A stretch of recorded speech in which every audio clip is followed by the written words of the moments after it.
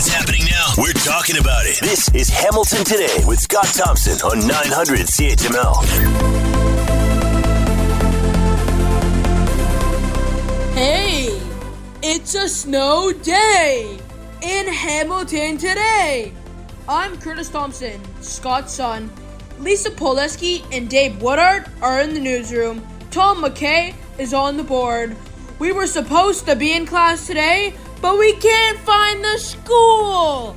Here's Scott Thompson.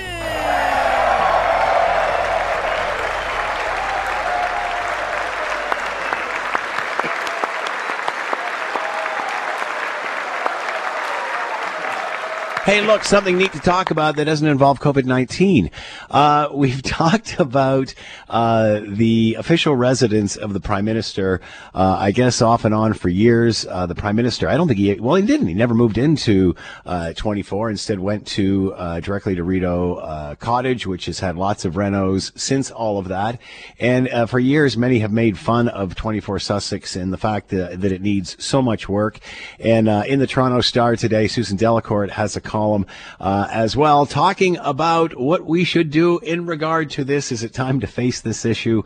Put a for sale sign on it, knock it down, make it into a museum, what have you? Susan Delacourt with us, national columnist for the Toronto Star. Susan, thanks for the time. I hope you're well. Thank you for having me. So why is this such a hot topic? Why is this such a hot potato? Why doesn't somebody, whatever Prime Minister it is, just move on and do whatever you want to do with it? Or is it a historic site now? Okay. As for why it is, I've been in Ottawa a long time. I'm not going to say exactly when because I'll sound like an antique myself. But as long as I have been here, prime ministers have been apologizing for that place and not doing what's right by it. It is. I live in the neighborhood. I go by it most days, and it has fallen into disrepair. It's an embarrassment that we have let a prime minister's residence evolve into this. And I think it's time to move on. I should say I love history. I love the monuments and the old buildings in Ottawa, but 24 Sussex Drive, I think, has become kind of a national embarrassment that it wasn't kept up, and it's time for it to go. And is anything being better? Is there anything being done to it at all now, or is it just sitting there abandoned? It's not totally abandoned. Things are going on. I couldn't tell you exactly what's going on in there, but if you drive by, there's staff going in and out. I think it's sort of like a skeleton crew keeping the lights on. But the Prime Minister in 2015 or late 2015 moved into Rideau Cottage, which is on the grounds of Rideau Hall, and everybody's now more familiar with that because we saw him during the pandemic on his front step every day there. It's a far more secure place. It is unofficially now the residence of the Prime Minister, and I think we should just wrap our minds around the idea that it probably is the better place than 24 Sussex Drive. Because at one time, and I remember when I was younger driving through Ottawa when it still was the residence and thinking, my goodness, it is very close. Like it's very much in a residential neighborhood. And look, there it is there. And there was like an RCMP car there. And this was long before they put the security up around it that was in it when there were prime ministers there.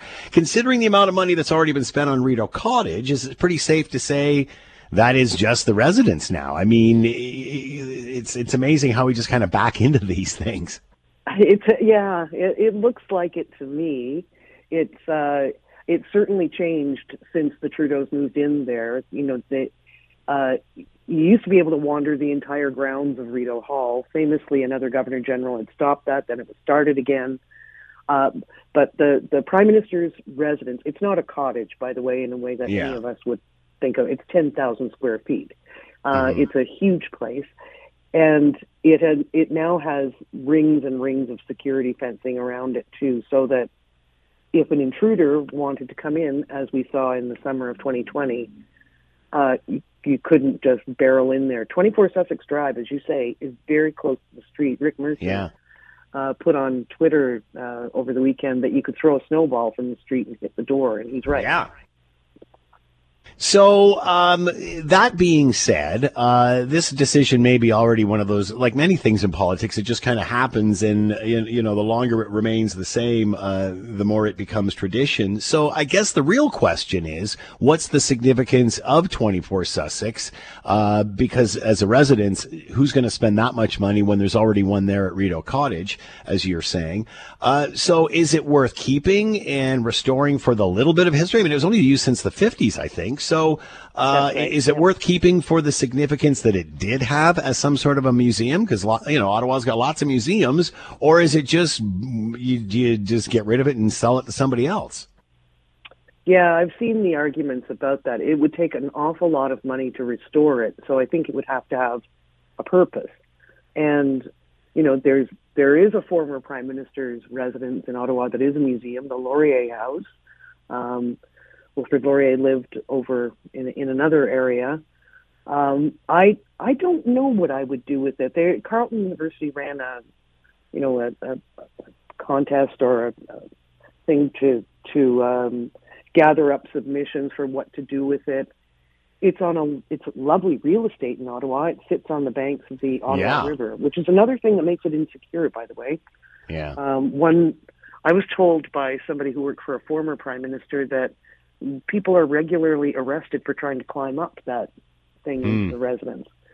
So it's a beautiful view, beautiful piece of real estate. Yeah. But I don't think it's ever going to be the residence for a prime minister again. I think I was taught back in the days of political science that our Constitution gets changed two ways. One is the unwritten version and one is the written. I think what you're saying there too is we've already done it. We've changed the official residence. We just haven't written it down yet. Exactly. So, Susan, the fact that nothing has been done to date, does that mean nobody cares? Is it like at one time nobody wants to see anybody spend a whole great deal of money on something that is wasteful, but at the end of the day, it doesn't sound like there's a lot of people really lining up to preserve this, other than those historians who would like that. The fact that nothing's been done, does anybody care? Well, I don't think you're going to see the political class stand up for it, unfortunately, and I think that is, 10 years ago even, I would have said, somebody's got to just do the maintenance on this thing. And successive prime ministers have not, because they feared the backlash. That doesn't say good things about our politics, that they couldn't argue the case for maintaining the building. But we're spending a lot of money to fix up Parliament right now. Centre Block is closed down. I just don't think that we're going to see any political leader saying, let's spend the money to fix up 24 Sussex Drive. Susan Delacourt with us, national columnist for the Toronto Star. Here's what we should do with the Prime Minister's residence. Tear it down. Any feedback on this? Any nasty feedback on this? Not nasty, but I'd say that there are history buffs. And I say in the column, I am one. I am actually one of those geeks who has gone on the history walks around this neighborhood here. I love the history around here. It's a very rich, great history. 24 Sussex Drive, as you pointed out, is not part of it. For all the years I've been in Ottawa, prime ministers have been apologizing for it. And it's actually not that great a house. It's, there are a lot nicer ones in Ottawa, too. And Susan Delacourt. Very nice place. The column is in your Toronto Star. Susan, always, thanks so much for the time. Be well. Thanks, you too. All right, big snow outside. What's the future hold? Is it over? Let's bring in Anthony Farnell, Global News meteorologist. He is with us now. Anthony, thanks for the time. I hope you're well. I'm doing well. It's been one of those days for everybody, but I've been on my feet since about 6 this morning when the worst of that snow was moving through. So I know it's a very busy day for guys like you when this happens, because everybody wants a piece of your time. Is it over? Where do we sit with this now? Yeah, there's still some winds that are gusting in the 40 to 60 kilometer per hour range, and that's blowing the snow around. It was very light and fluffy, even though it still was tough to shovel just because of the amount of it. Overall, it was what we call very low snow to liquid ratio. So we ended up seeing quite a bit more snow than was expected, and now it's just blowing around. So that's kind of where we're at with this storm as it moves away into Atlantic Canada. When did it peak for us in southern Ontario?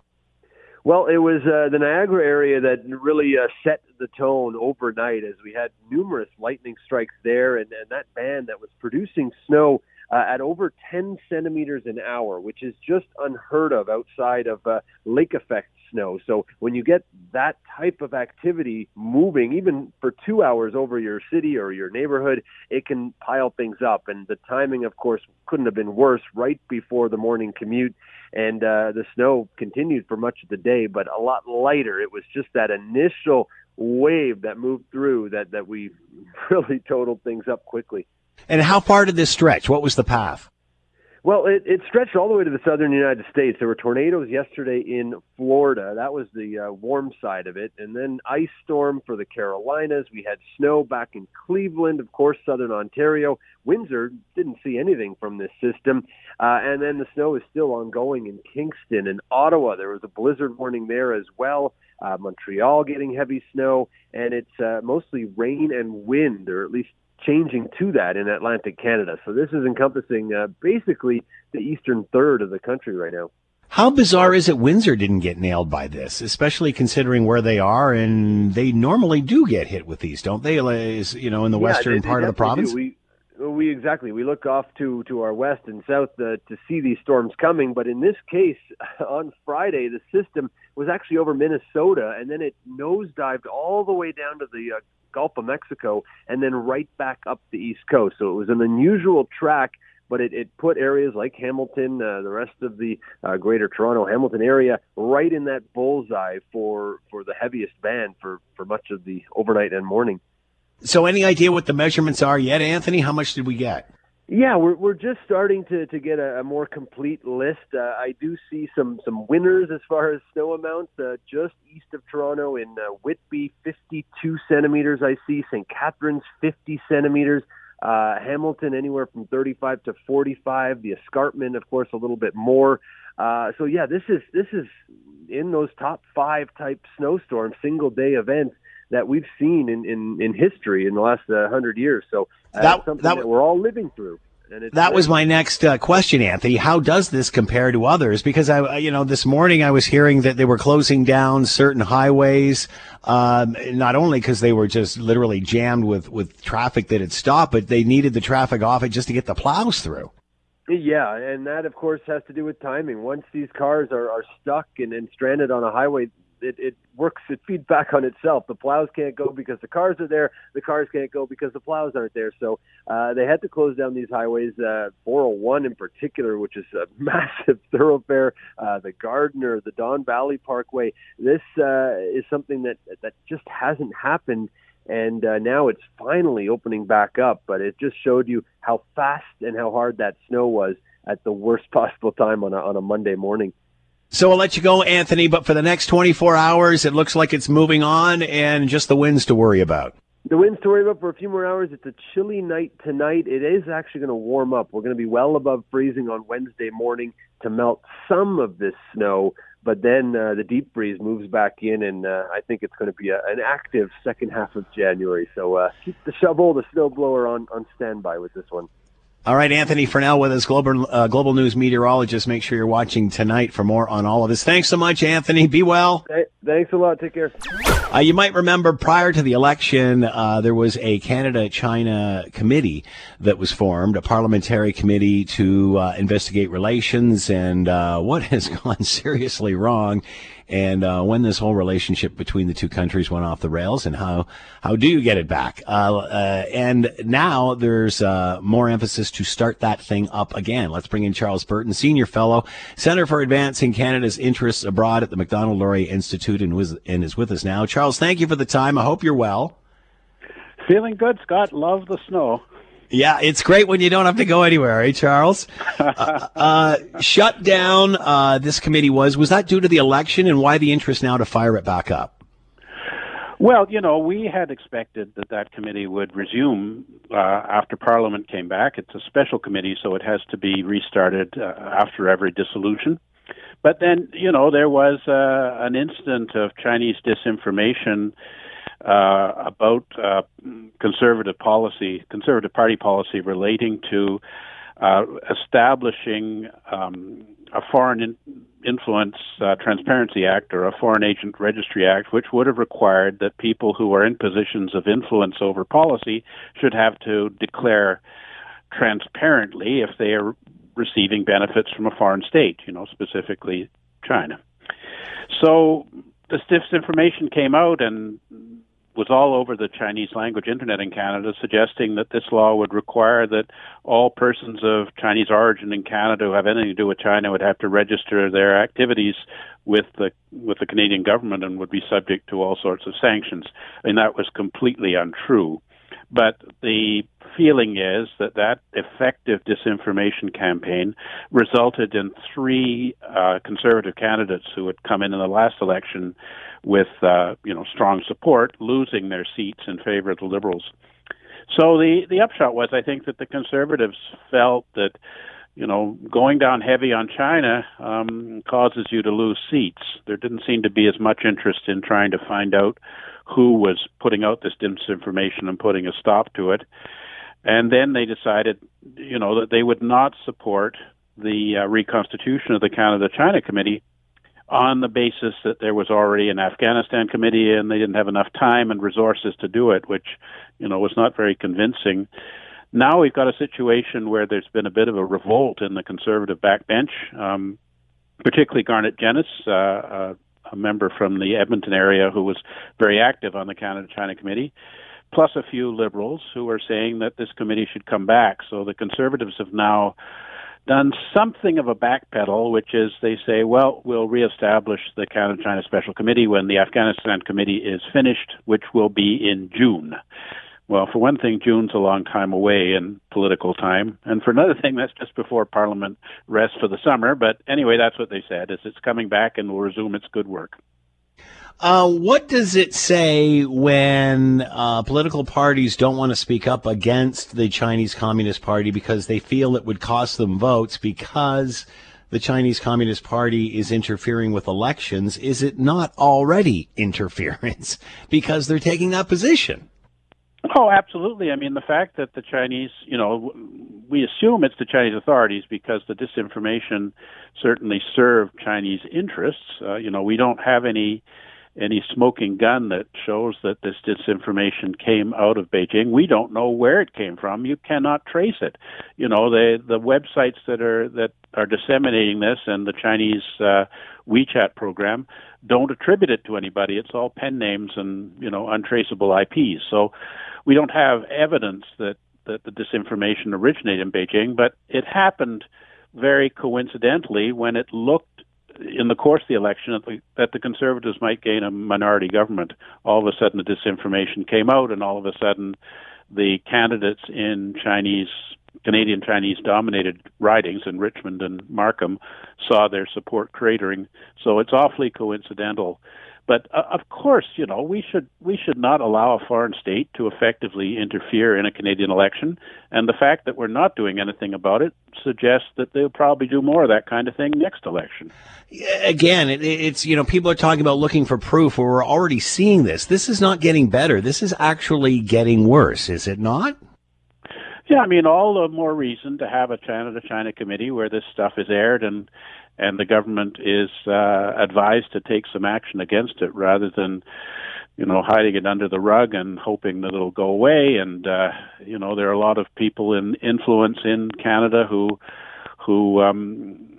have connections with China, some of them quite lucrative, and don't want to rock the boat or make the Chinese embassy unhappy.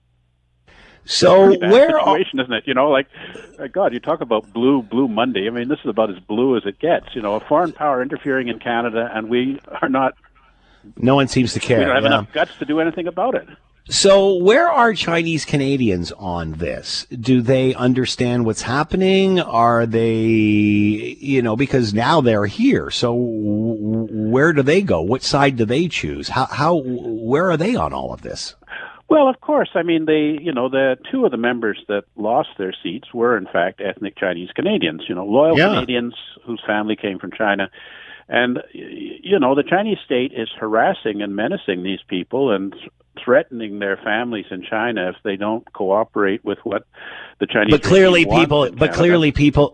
people here are helping them with that. You mean? Well, I mean, they're certainly. Well, they're having the influence, Chinese state right? Functioning in Canada. There's no question about it, and we should be protecting our Chinese Canadians from this sort of state-sponsored harassment. The Chinese Canadians come here because they want a free life in a free country. That's why they're here, and a lot of the Chinese Canadian families in Canada go back to the very early years of Canada. They built the railway, they established the ferries.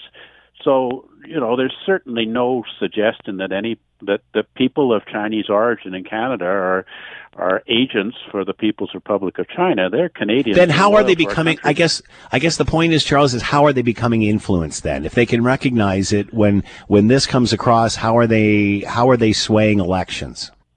Well, I think that there are quite a few newer immigrants to Canada from China whose socialization has been in the Chinese system, who get their information from Chinese language sources. And we don't, our government doesn't seem to have the capacity to monitor those sources for disinformation. So, they have been deceived. In other words, what they were saying on the Chinese internet about the Conservative Party platform and this proposed legislation was completely and utterly false. Not a question of sort of political opinion or whatever. It was lies. And people were taken in by that. And it serves the Chinese government's interest, who said, look, you're ethnic Chinese. You're not part of Canada. Be loyal to the motherland, which is just disgraceful. We want our Canadians to identify with Canada regardless of their race or language, right? Charles Burton, Senior Fellow, Center for Advancing Canada's Interests Abroad at the Macdonald-Laurier Institute. Charles, as always, thanks for the time. Be well. Take care. On the board, Tom McKay. In the newsroom, Lisa Pileski and Dave Woodard making their way around the big round table for the big round table, and all the table heads are here. Bill, by the way, Tom, feel free to jump in if you'd like. Good to see you all, table heads. Hope you're doing well. Did you get shoveled out, dug in, dug out, all that sort of stuff? Or how are you? Are you sore yet? Oh, yeah, Advil was definitely part of the breakfast routine.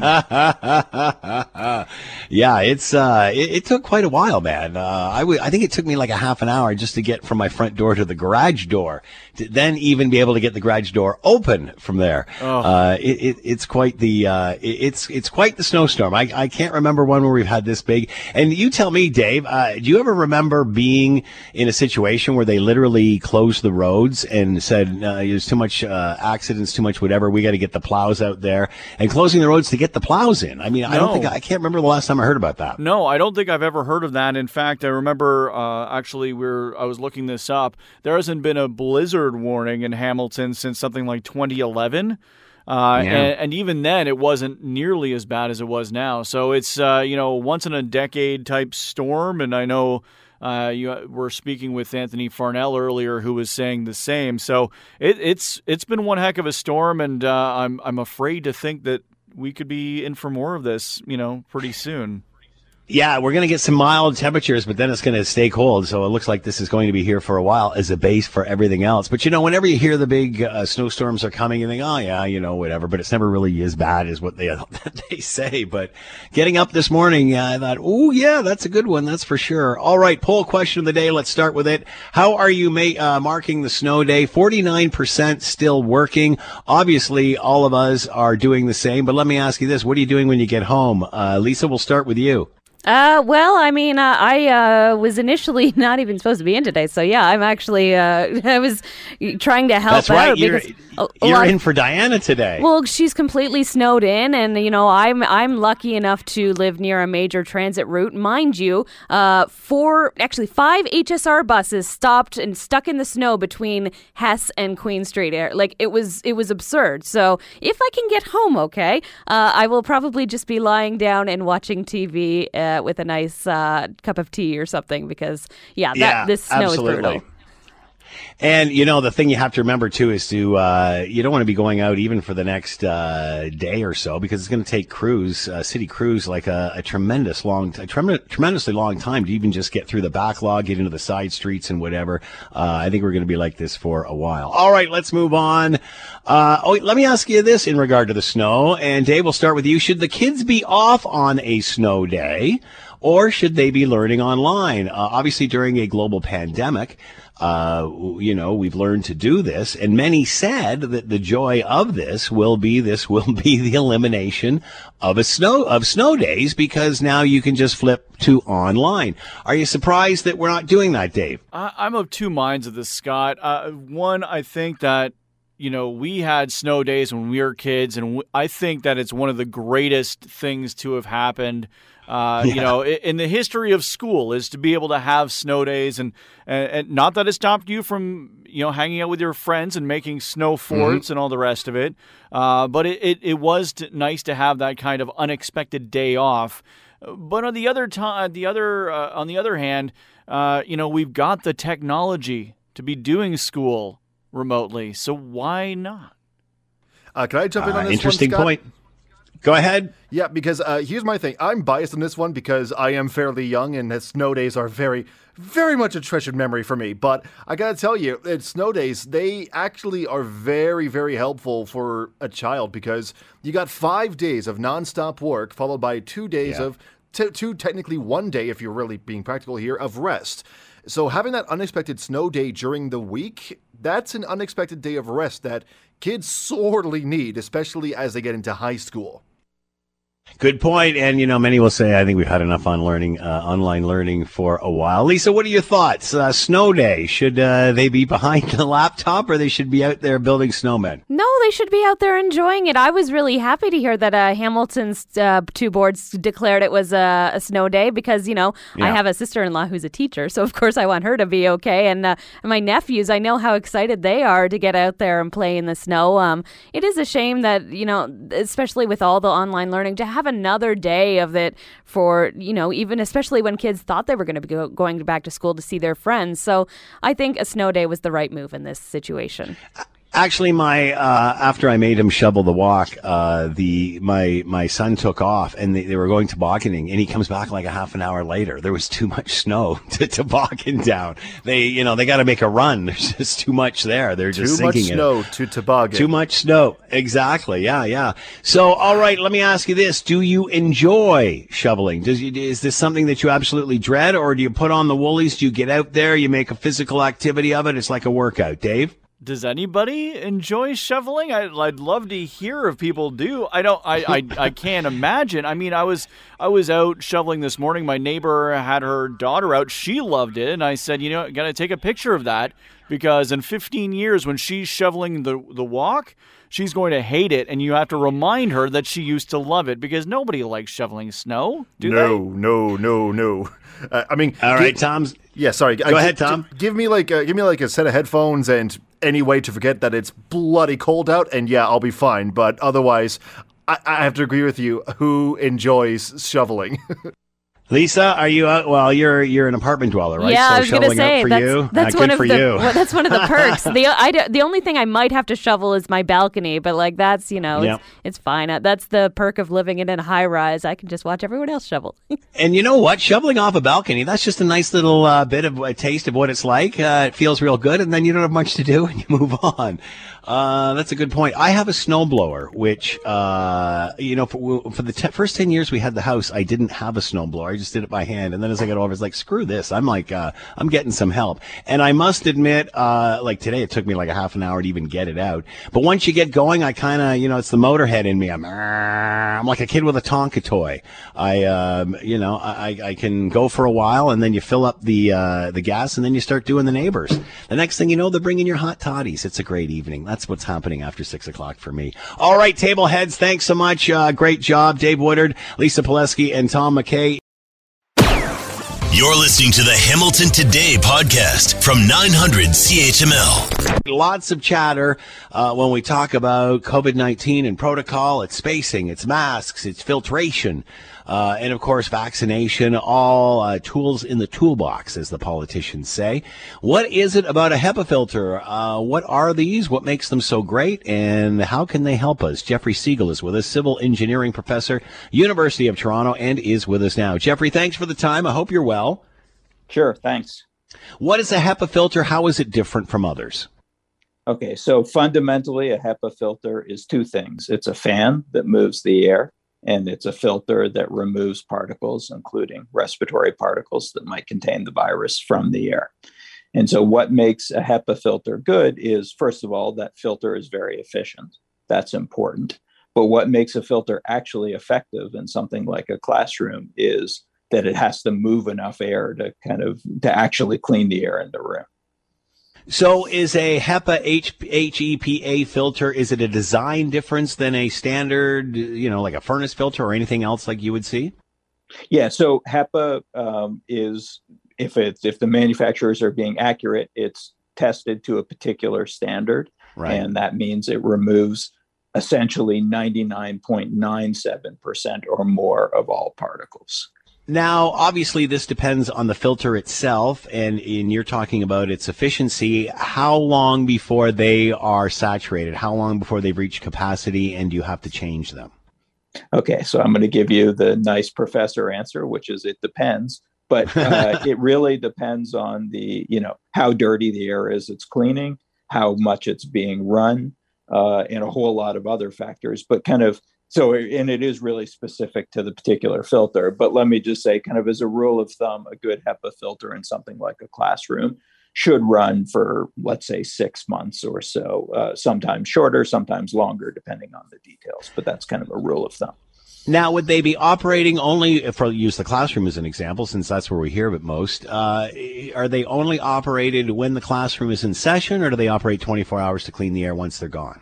Kids are gone. Yeah, so the only benefit comes in them operating, when people are there or maybe shortly after to clean the air. Right. How schools actually use them is probably, there's as many stories as there are schools, but, ideally to preserve the length of the filter, they're just being used when the classrooms are occupied. So are these the key to keeping any close quarters safe, like a classroom? Are these, do they do the job? Are they worth it? Yeah, so you said it really well in your introduction. They're kind of a tool in the toolbox, or I like to think of them as a layer of protection. They're definitely by themselves usually not enough. And the problem is that, they really have to turn the air over in a classroom. And, classrooms are pretty big. A lot of HEPA filters aren't that big. And so, sure, they help, but they're probably not enough by themselves. And, you can use, for example, multiple filters. And we've seen like shots of these in school, in classrooms and such. Some of these are like floor models. They sit on the floor. They're a reasonably good size, aren't they? Have we lost Jeffrey? Can you hear me? I can hear you. Oh, there we go. You're back. Sorry. So the average size for one in a classroom would be how big? What size would be needed for the average classroom? So I think about it in terms of how many times it turns over the air in a classroom. Right. And so ideally, we would want to be turning over the air 5 or 6 times an hour. And that's a pretty big filter in most classrooms, or maybe multiple filters. And you said the fan's a big part of this, obviously, as well as the filter. Yeah, everyone forgets the fan, and the fan is really important because moving the air is what's important. And the other piece I'd mention about the fan is that it's noisy, right? And if you talk to teachers, they'll tell you that they're really loud.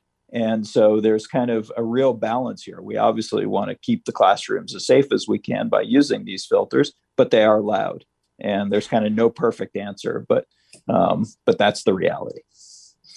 But if you want to sleep, they're great for creating white noise, I'm guessing, Jeffrey. That'd be nice. Jeffrey Siegel, with a civil engineering professor, University of Toronto, talking about the HEPA filter. Jeff, thanks for the lesson. Be well. Thanks. You too. Take care. As we talked last week, and also I believe with Dr. Sean Watley about this, I think the conversation is changing finally. I think that a lot of people have been focusing on humiliating the last 10% to get vaccinated. I'm fully vaccinated. I encourage everybody to do it. But I think we should be focusing on the real problem here now that the huge majority of us are vaccinated and moving through with this disease, is that we focus on the healthcare situation. We've talked about this in the past at great length. We spend more on healthcare than many and get less for that as a result, less beds. And yet we brag about how great the health system is. And how it's one of the best in the world because it includes everybody, which is great. But can't we do that and keep wait times down, get rid of hallway medicine, and be prepared with surge protection when a pandemic hits? Let's bring in Dr. Sean Watley, practicing physician, author of When Politics Comes Before Patients, Why and How Canada's Medicare is Failing, and is with us now. Doctor, thanks for the time. I hope you're doing well. I'm doing well. Thanks for having me back, Scott. This seems to be getting a little bit more traction. There's an article in the National Post today, why Canada's hospital capacity was so easily overwhelmed by COVID-19. We're getting numbers now in Ontario's one example, but this is right across the province. 14.5 million people in the province, 3,600 hospitalized with COVID-19, and that is crumbling the system. Many have said if we had the vaccination rates of the U.S., that our system would have crumbled long ago. I don't want to keep beating a dead horse here, but instead, one of the reasons we have you back, Dr. Watley, what can we do to fix this? Because many are saying it's either one or the other. We either have what we have or we go the opposite and have a U.S. system. Many say governments can't give any more money. The feds used to pay 50%. Now they're below 25, yet they don't want to take any private money. What are the solutions we should look for moving forward with this? So we have an hour for this program, right? Yeah. So great question. I mean, it's so huge. There have been multiple surveys, studies, commissions, federal commissions, thought pieces put out. So there's no shortage of ideas. Furthermore, there are no shortage of examples around the world to look at. The problem we face right now is one of political will. Now, part of it is it also has to do with people saying, "Oh, you're just trying to make an American system." No, we're not trying to make an American system if you want change. Simply wanting change doesn't mean you want to be like the United States. But once you push that argument to the side, the biggest roadblock, as far as I can see, is one of political will. We need politicians to step up and say, all right, I'm going to blink first. I'm going to be the one who steps across the line. I'm going to be the one who takes a step forward and tries something new. So is it more from federal government when they used to pay half? Is it more from government, or is it a blend of private? So more from government would be more of the same. So as your listeners know, federal government promised to pay 50% of whatever the provinces wanted to spend, right? Started in 1948 with the hospital building, and then 1957 with whatever happened in hospitals, and then in 1966 with whatever doctors would do. So the federal government said, listen, we're going to pay 50% on each of those three big things if you go ahead and build a system. And so who wouldn't want to build a system, right? The provinces got to take credit for building something that they only had to pay 50% of. But actually, the feds only ever paid about 35%. They never paid the full 50%, and today they're paying around just over 20%, 22%, something like that. So simply saying, hey, feds, you owe us the 50% ticket is not going to get us where we need because the gap is so huge. Wow.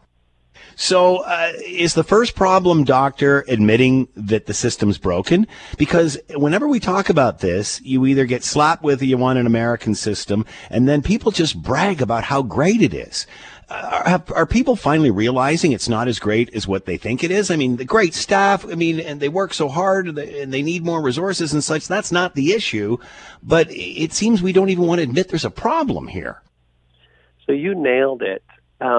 If we can get the general public to say, listen, this is wrong, and I don't want to have to worry about not getting care when I get sick. The problem is so few of us actually need to go to a hospital in a year. So 91% of people over the age of 50 never need to go to acute care institution. Our admission rate in Canada across the whole country, 7,699 patients, just checked it out on CIHI, per 100,000 population. So less than 8% of us ever need to go into the hospital. And that 8% number also includes a bunch of people who are admitted multiple times. Our number until now, though, now COVID and everybody's using it. So has this brought it to everyone's attention now? Well, I think the lockdowns brought it to attention because the lockdowns now put our healthy people inside homes. The people going to the hospital are still mostly the sick and old and people in really bad shape. You mentioned 3,000 patients in hospital right now. Well, we have almost 24,000 acute care beds in Ontario, so it's still a tiny fraction. What's really got people's attention is school's closed. Oh my gosh, I have to take care of my kids at home again. Oh, I'm worried my kids are going to burn the house down or they're not going to do their schoolwork. I mean, that's what. And that's all to support the system. And that's all to support the system rather than the disease. Exactly. So, are we at a turning point here, Doctor? I hope we are. And the turning point is this. So if you look at Ontario, even if we say we have 2.3 beds per 1,000, we have a bed gap just to get up to the average in Europe of about 37,000 beds. That's how short we are from the average offered to the citizens in Europe. No government can produce those beds. And furthermore, let's say the current government said, well, we're going to start building 37,000 beds, they would take the hit for that another government after them would get credit for. So our system, the way it's structured, we can't get that gap filled. And so what we need to do as a country, I think, is to pivot towards growth and say, what do we want? Do we want care for people or not? And if we're going to go there, it's almost like building a nation from scratch, right? We have the bones here in place, great, but we need so much flesh on that skeleton. People don't realize how big that gap is. So if we can get that message out, this is bigger than what government can do by itself. We need non-governmental solutions to help. And hopefully now is the point where people are finally realizing that there is way more work that needs to be done. Dr. Shawn Whatley with us, practicing physician, author of When Politics Comes Before Patients, Why and How Canadian Medicare is Failing. Doctor, thanks for the time and insight. Be well. Thanks again, Scott. All right. You can imagine if you're single or trying to get into a relationship, how COVID-19 has hampered that. If you're married, I guess if you're in a great situation, it might be better. If you're in a not so great situation, it might be worse. But the sales of condoms have dropped over the pandemic. What does that say? To talk more about all of this, Freya Norden is with us, sex and relationship consultant, erotic hypnotist and owner of The Sensualist, and is with us now. Freya, thanks for the time. I hope you're doing well. Hi, I'm doing very well. Thank you. What's an erotic hypnotist? That's a good question. I could go in a lot of different directions there, but essentially I use hypnosis to help people have better sex. Wow, that's amazing. Yeah. All right, that's a whole other show. Let's talk about COVID-19. Hurt or help people's sex lives? I guess many times it depends on the situation. But man, it's been 2 years. People can't get out, but there's more time at home. What have you noticed from where you sit? What I've noticed from my work, so I'm really speaking to people who are having problems. It's hurting, even though there's more time at home, more time with your partner. It's not actually time that's helpful to feeling sexy, and it's not just the home time that's a problem. The kids are there too. People are staying home, sitting around on their computers doing homeschool, and without that time apart, there's no time to really get into the headspace of desiring your partner. That's a really good point. Hurting. Yeah, number one, everybody at home, but also people are stressed out about this. So how do you get in? And maybe we'll start there. How do you even start to think about sex when you're thinking about all this other stuff? What do you do? Right. Well, that is a big thing, because if you're in a constant low level stress situation, you're not feeling sexy physically, and you're also not having access to sexy thoughts. You're not sitting there fantasizing while you're listening to the news. ramming scary things down your throat 24/7. So what I recommend to people is to make a decision, if your sex life is suffering, to make a decision that you're going to carve out the space deliberately for sex. Because it tends to be the last thing on the menu. Yeah. You know, you get down to sex or you get down to creating erotic time together when everything else is taken care of.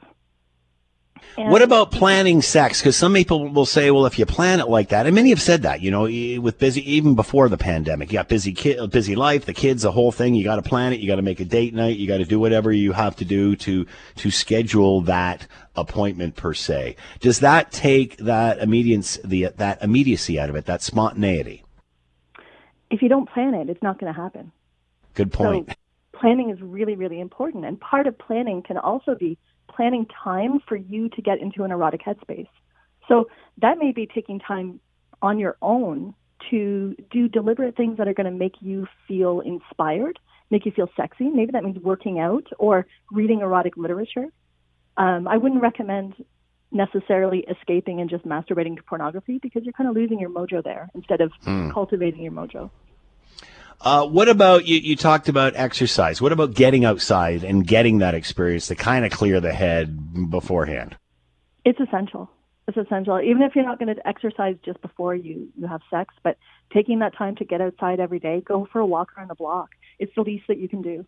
But you have to stay physical, because it doesn't just help you hormonally to improve your natural libido, but it also improves your self-image.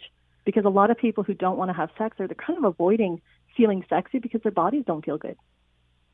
So when you think about it, the biggest challenge that people are having now is probably something that they had before the pandemic even existed, and that's finding time for this, carving out the time out of your busy schedule. There's finding time, but if it's important, then you're going to make time. Yeah, good point. And there's nothing that's more important than your relationships, the quality of your relationships. So you have to actually deliberately make the time, whether you think you have it or not.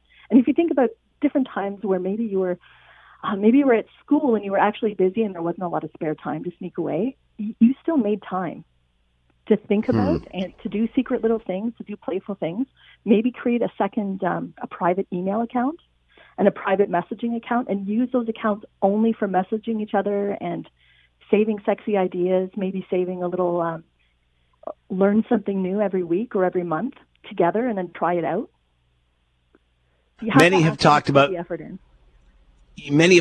the stress and fatigue around the pandemic, and as you've mentioned, I mean, like, you're interested in sex when all this stuff's going on, and just the mental health aspect of the pandemic and its effect that it has had on people for 2 years. Talk about the advantages to having sex. For example, people talk about go outside, work out, get some fresh air, do whatever. But many have said that sex is the same thing. And maybe that's the way we should look at this. It's like a workout. It's like a stress relief. Because if you can get there, it's a great deal of help, is it not?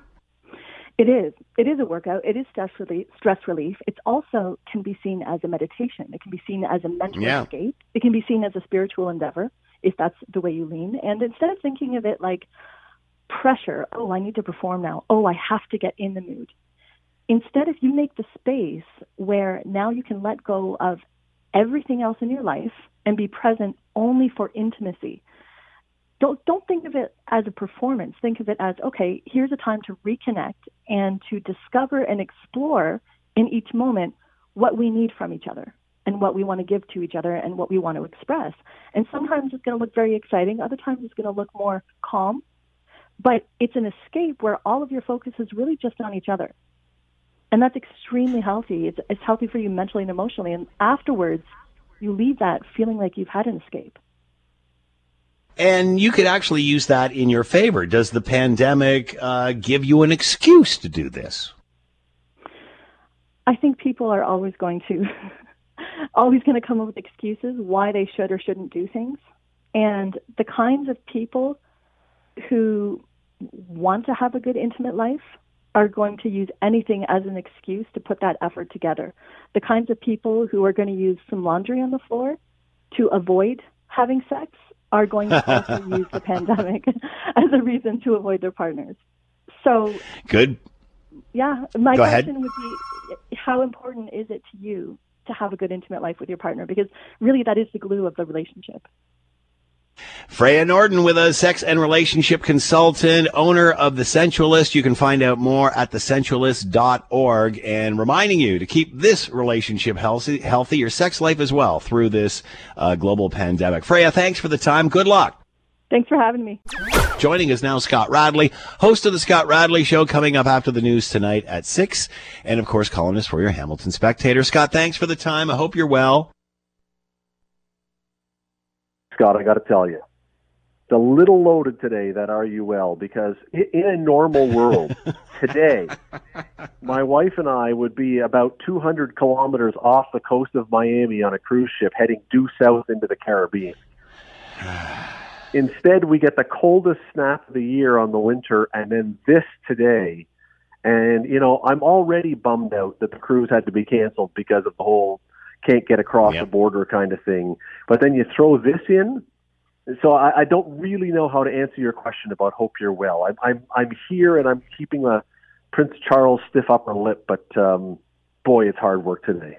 You know, that being said, I'm feeling a change here, and I'm feeling a change in travel as well. And I think a lot of people that were planning to get away before Omicron hit. I mean, you know, we were supposed to go to a wedding, destination wedding in February, canceled, not going. Nice. Yeah. It's November now, I think. Anyway, but now they're saying that once this fear of Omicron is over, that it's going to take off, and there's a ton of people traveling now, Scott, that you don't realize. We're living this different world in Canada here because of a crumbling healthcare system. But it's amazing how many people are traveling, and they figure by the end of this month that's it. Things are going to take off. All right, let's get going here. Are you surprised by how quickly Canada's healthcare system has become overrun compared to other countries? We hammered away at this last week. I could feel the mood changing, but an interesting article in the National Post, why Canada's hospital capacity was so easily overrun by COVID. And we talked about this before. It seemed we're more interested in in humiliating the last 10% than actually fixing the healthcare system. 14.5 million people in Ontario, 3,600 hospitalized due to COVID, and we're crumbling. Fourth from the bottom when it comes to beds, yet we spend some of the highest prices. Are you surprised how quickly this collapsed? Are Canadians getting the message instead of patting themselves on the back about how great this is? Well, let me back up then to something you just said 10 seconds ago, and I think that's sort of the underlying thing about this is we've heard before, there are reports almost every year, I think usually by like the Fraser Institute, that comes out with a thing about how much we're spending on healthcare and how little we're getting for our buck. And year after year, what ends up happening whenever I do the story on the show or I hear it anywhere else is people go, it's the Fraser Institute. They're a right-wing bunch of whatever, and who's listening to them? Well, the thing is, numbers, you can have opinions, but numbers are numbers. And, you know, if you discount based on the source, I think what you see here is something creeps up on you all of a sudden and you realize what's going on. I think it's an enormous issue that we've overlooked for a long time, which is what are you getting for what you pay for? And I just had an expert on that said even if the federal government was to go back to paying 50%, we still have such a gap we could not fix it. It needs big help. Well, and that comes to the other point that you and I talked about last week, and I did a call segment on it, and are we at the point now where we are open to at least a conversation about partial privatization or some sort. We're already there. We're already partially. We're already partially privatized. And you know what? Nobody wants to admit this. Everybody just pats themselves on the back and says how great our system is. And when we talk about fixing it, they compare us to the Americans. And that argument is old. It's done. It's over. Now that everybody seems to have had COVID and gone through this, we realize it's not the dangers of the disease. It's the dangers of having an incredibly inadequate healthcare system. This has nothing to do with the staff. This is a systematic issue. Will this change? Do you think now that people will say, because, the Fed started cutting back on this because they knew the demographics as the baby boomers get older, they just can't afford it. And that's what we're seeing. We're seeing it crumble in front of our eyes. So let's talk about that privatization. I know we have very limited time, but let's talk about that because, again, I know it's a sacrilege to almost say it. And the privatization in a lot of ways that we're seeing now is a private company that hospitals are redirecting things to, but it's still going through the system as opposed to buying your way to the front of the line. Look, where even if our governments at all levels were to say now, here's a huge problem, we've got to put a ton more money into this. Where exactly is that money, Scott, when we have $1.3 trillion in federal debt and 400 and something billion in provincial debt, and every province has debt? Where is that money that's going to now do all this magical stuff with all the other things that we hear we're going to do to solve all of our problems? Where is that money coming from? And so it's a terrific idea. It's a wonderful idea. Here's a suggestion then to all the various levels of government. Find a bunch of things that are unessential, but that are nice things that win you votes, and shuffle the money out of that into healthcare. There's a bunch of stuff that we do that wins lots of acclaim because, everyone is a pet project or something else, or we have tons of people working it. Move some of that money, redirect it to where it needs to be, which may not be quite as sexy or may not win you as many votes. Then maybe we can talk about this. But to add another $30, $40, $50 billion a year on top of what we're already, where is that money coming from? Yeah, good point. And, our ignorance in just the fact we've ignored this, we've wrecked the system that everybody was patting themselves on the back for. There's nothing to, yes, you're right. There's nothing to pat yourself on the back here about Canada's system other than it's universal. Other than that, we're way behind. And it's amazing we can't walk and chew gum.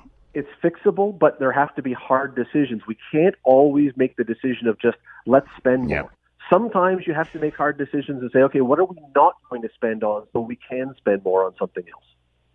Scott Radley Show coming up after the 6 o'clock news, and you can read him in your Hamilton Spectator. As always, Scott, thanks for the time. Be well.